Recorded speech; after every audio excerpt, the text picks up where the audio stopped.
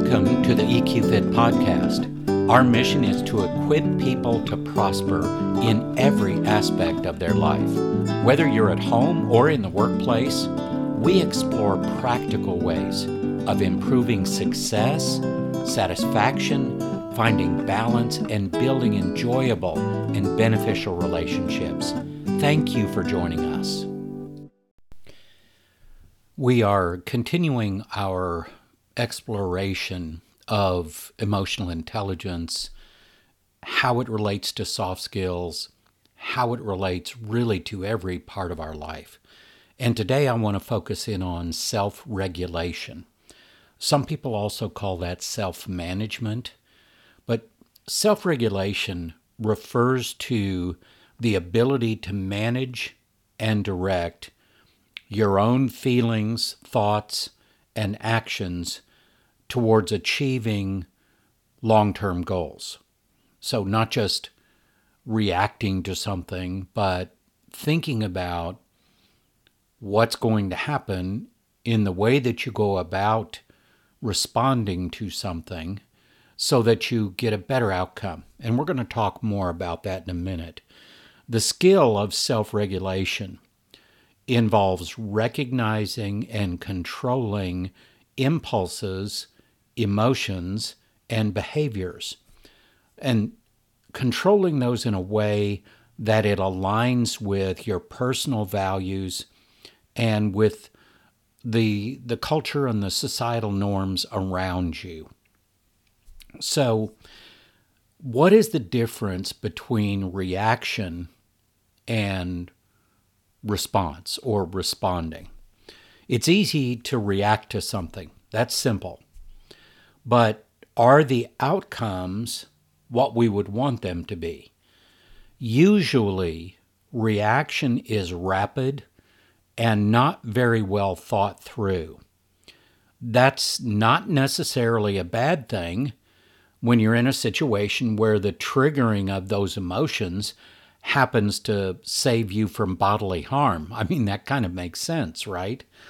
And an example of that is you're not paying a lot of attention. You step off the sidewalk onto the street. There's a vehicle coming at you at high speed. That emotion kicks in of fear and just panic. And that gives you the energy to move out of the way. And that's great. But hopefully that doesn't happen every day. As we said, it's not necessarily a bad thing when we react in those situations. It's a natural part of our survival instincts. That fight, flight, freeze reaction, those are embedded in a part of our brain that houses our survival reactions. And that's good. I'm glad we have those things. We've all experienced times in our lives when emotions have kicked in to limit harm to us, giving us the energy and the motivation to stay safe. In our world today, however, these reactions may not be the best response to everyday emotions. So rarely is fight, flight, or freeze a good thing today at home or at work, barring extreme circumstances. Responding to emotions that we feel is usually a better way to go. There is real science behind the old saying, count to 10 when you're mad. The science shows that a flood of emotions that happens when we experience something actually starts to clear the brain in about 6 seconds, allowing us to think more clearly, be more intentional with our choices. Now, that does not mean the emotions themselves completely go away, just that the intensity is reduced. This is why having strongly developed self-regulation is so important. When we talk about self-regulation, think of how you control those things like your behavior, your emotions, your thoughts in different types of situations. different scenarios. And I want you to walk through that. Let's do a quick exercise. I want you to think back to the last time you were speaking to someone and you had a very strong emotion.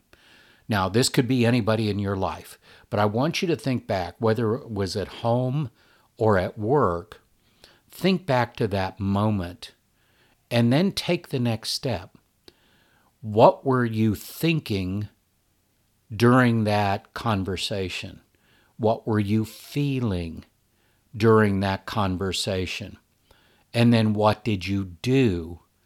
What action or reaction came out of that? Now take that and think about if you could go back and change something to get a better outcome. Is there something you could change in that circumstance that would give you a better outcome? This is really a type of self-regulation. It's a way to use self-regulation to respond instead of react. A lot of times, and we've all been there, we will be in a situation and we get triggered and we either say or do something that we regret later. That regret can be anything from mild, gosh, I wish I hadn't done that, to, oh, I got to go fix this. This is bad. Well, that's the difference between reacting and responding. Responding is taking the time to think through what is the outcome I would like to have come out of this situation. And that's why self-regulation is so important for our success and satisfaction in life. So let's dive a little deeper, first by defining what self-regulation is. Self-regulation is a critical component of emotional intelligence. It encompasses the ability to understand and manage personal emotions and behaviors, respond appropriately to different situations, make decisions that consider future consequences rather than just immediate gratification. Now, I want to take that definition and give you an example through a story. This story is a personal story of mine when I had to practice self-regulation at a very high level. In my first leadership role, I was a sales manager for a medium-sized organization. I had the advantage of years of observing my father, the psychologist, consultant, and businessman, and I had that advantage of watching him deal with different people. Now, this gave me insight that most people don't have at the age that I was. I felt well prepared and equipped to be a leader. That feeling lasted about 3 days into my new job when I was a new sales leader. Then reality set in. One of the older salespeople, far more experienced than I in the organization and in sales, decided to test my leadership. In my first sales meeting as a leader, he found fault with everything I was trying to express to my team. Nothing was up to his standards. This became very frustrating very quickly. I honestly thought to myself, I wonder if it would be acceptable if I fired this guy in the very first meeting. I mean, that's where my brain was at that point. Should I just terminate this guy on the spot? I had worked for days to prepare for this meeting. It was an opportunity to turn the poorest performing division in the entire organization around, and I was eager to get started. I did not expect this kind of pushback, especially in my very first meeting. I had a choice to make. If I fired the guy, it would probably set a specific tone, but was that the tone that I wanted to set at that point? I knew I had the authority because the vice president of sales told me to do whatever I thought I needed to make the needed changes, to turn things around. So I had a decision to make, and it had to be immediate. This was not something that you could just let lie and hope it would get better. There are consequences that have to be applied if accountability and the health of the team is going to be kept at a higher level. And this is where a lot of organizations fall short, is a lack of practicing accountability. And this kind of divisiveness cannot be allowed to continue. It creates toxicity. It can even create a hostile work environment. So I had to do something. Thankfully, I remembered one of my father's stories about a similar situation that he went through. So instead of pulling the guy out of the room and terminating him on the spot, I got up from my chair, walked over to him where he was sitting, and handed him my keys. He was stunned. Then he said, "What are these for?" And there was some real attitude in that. I told him that since he had decided to take over the meeting, maybe he should be the sales leader. Handing him my keys was symbolic of that. You could have heard a pin drop in that room. And that was when I said, "Oh, by the way, the VP of sales said this division has to be performing at goal within 90 days, or the entire division will be shut down." Then I went back to my chair and sat down and practiced what I call golden silence. It's amazing what will happen when people experience silence in a critical moment. They feel the need to fill the silence because the silence is so uncomfortable. Well, the outcome of that meeting and that situation, the salesperson that was so disruptive tossed my keys on the table, gathered up his things, and left the meeting. The next day, he resigned. For me to be able to practice self-regulation at that level, I had to build up that skill ahead of time, ahead of that situation. That is true of all emotional intelligence skills, and really all soft skills. You can't just develop them on the spot. By creating that capacity ahead of time in emotional intelligence and soft skills, I was able to handle that situation far better than if I had just reacted.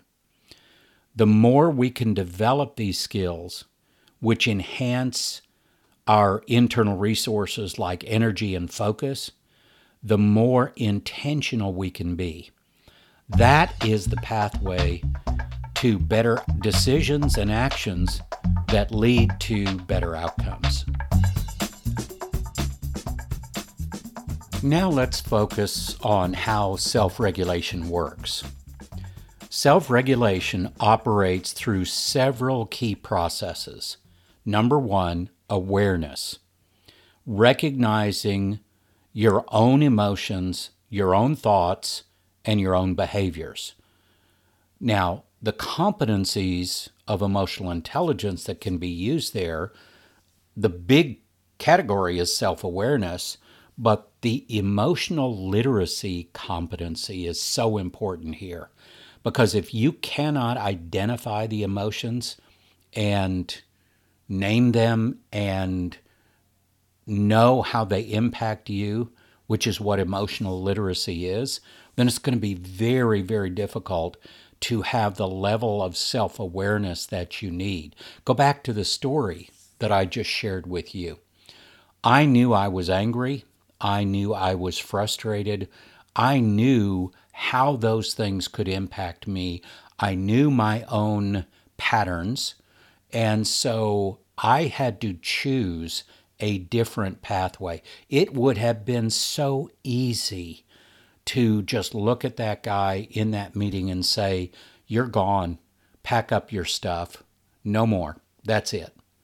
But I didn't do that because it would have impacted the entire team in a very specific way, which is not all bad. But the reality is, I wanted a better outcome than that for the team. So I took a longer view. So, number one in how self regulation works is awareness. Number two is self assessment, evaluating these against long term goals and values. So, think about the goals and the standards that you hold your decisions up to.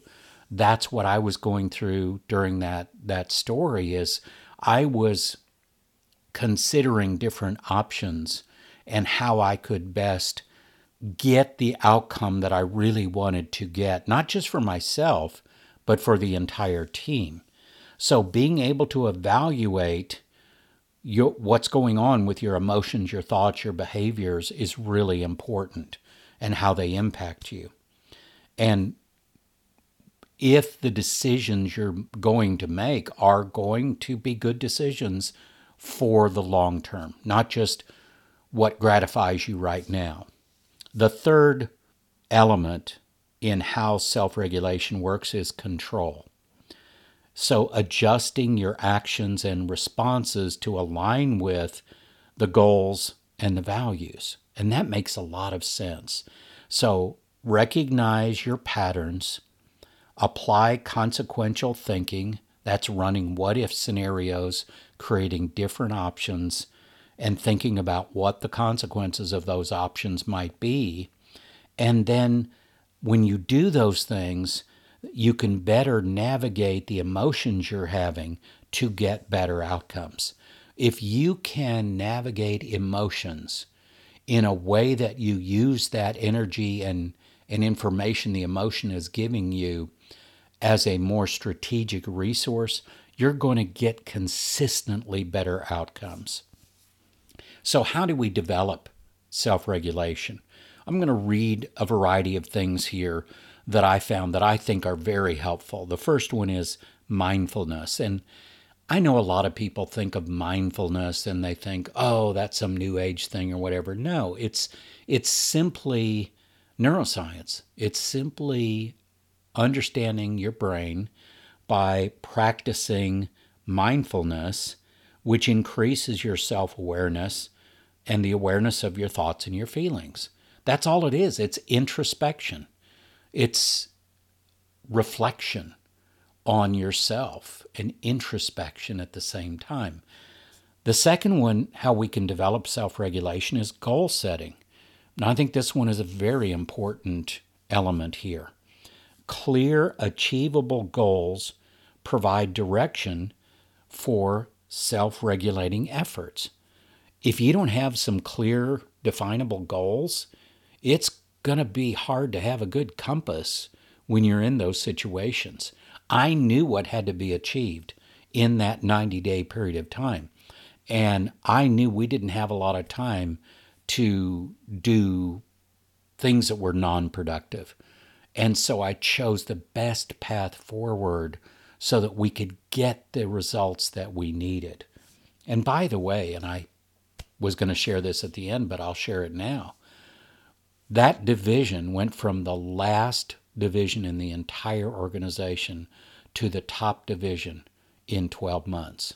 And yes, some of that was me and my leadership, but it was more about the team pulling together and setting a goal and achieving that goal together, and the collaboration and the community that happened because of that was just amazing.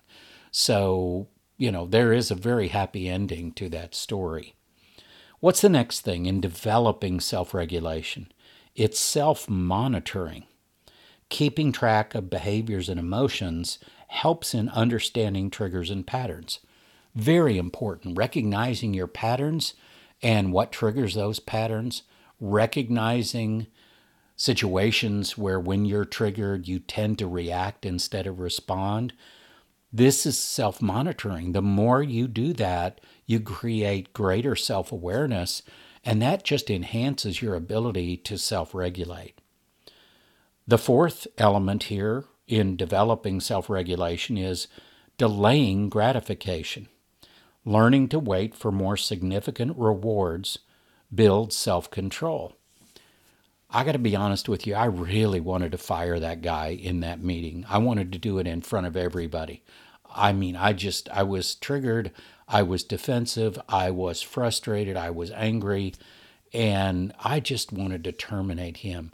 But I knew you just get that feeling inside of yourself that goes, okay, it's not right. This is not right.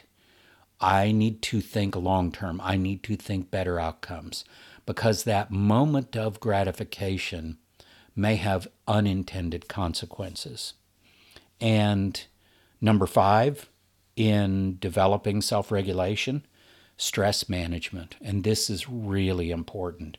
Reducing stress levels aids in better emotional and impulse control. And I know we've all been there. When we're tired, when we're stressed out, when we're hungry, or hangry, as some people say, the reality is we can make decisions and do things that we're not real proud of later. And so reducing stress is important. It's important overall. It's very important when it comes to self-regulation.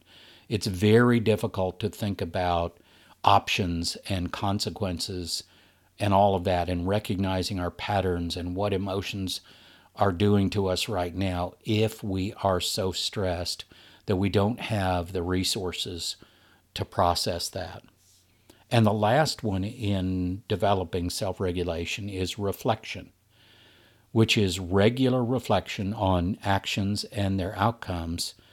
That can really improve future self-regulation.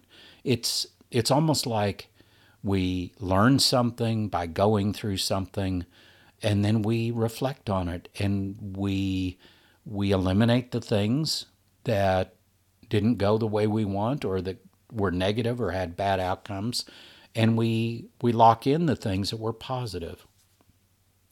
So let me kind of bring this together and close it out with a thought process. Think of these emotional intelligence skills as tools in a toolbox. The more that you practice with them, the greater the skill that you're going to develop. Now, why is this important? Would you like to improve in any of the following areas?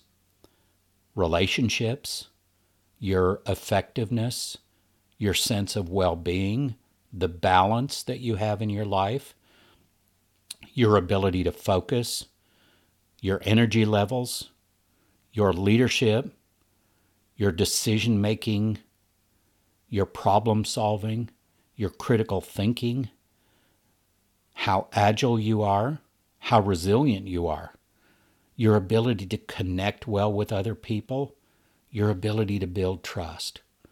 If you want to improve any of those areas, and these are just a few of the areas that can be enhanced by developing self-regulation, putting this skill into practice is the path to achieving the outcomes that you really desire.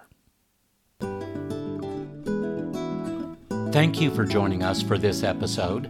If you have any questions about this week's episode, or maybe a suggestion for future episodes you'd like us to explore, please contact us through our website at eqfit.org. For more information and inspiration, connect with us on LinkedIn, Facebook, and YouTube at EQFit.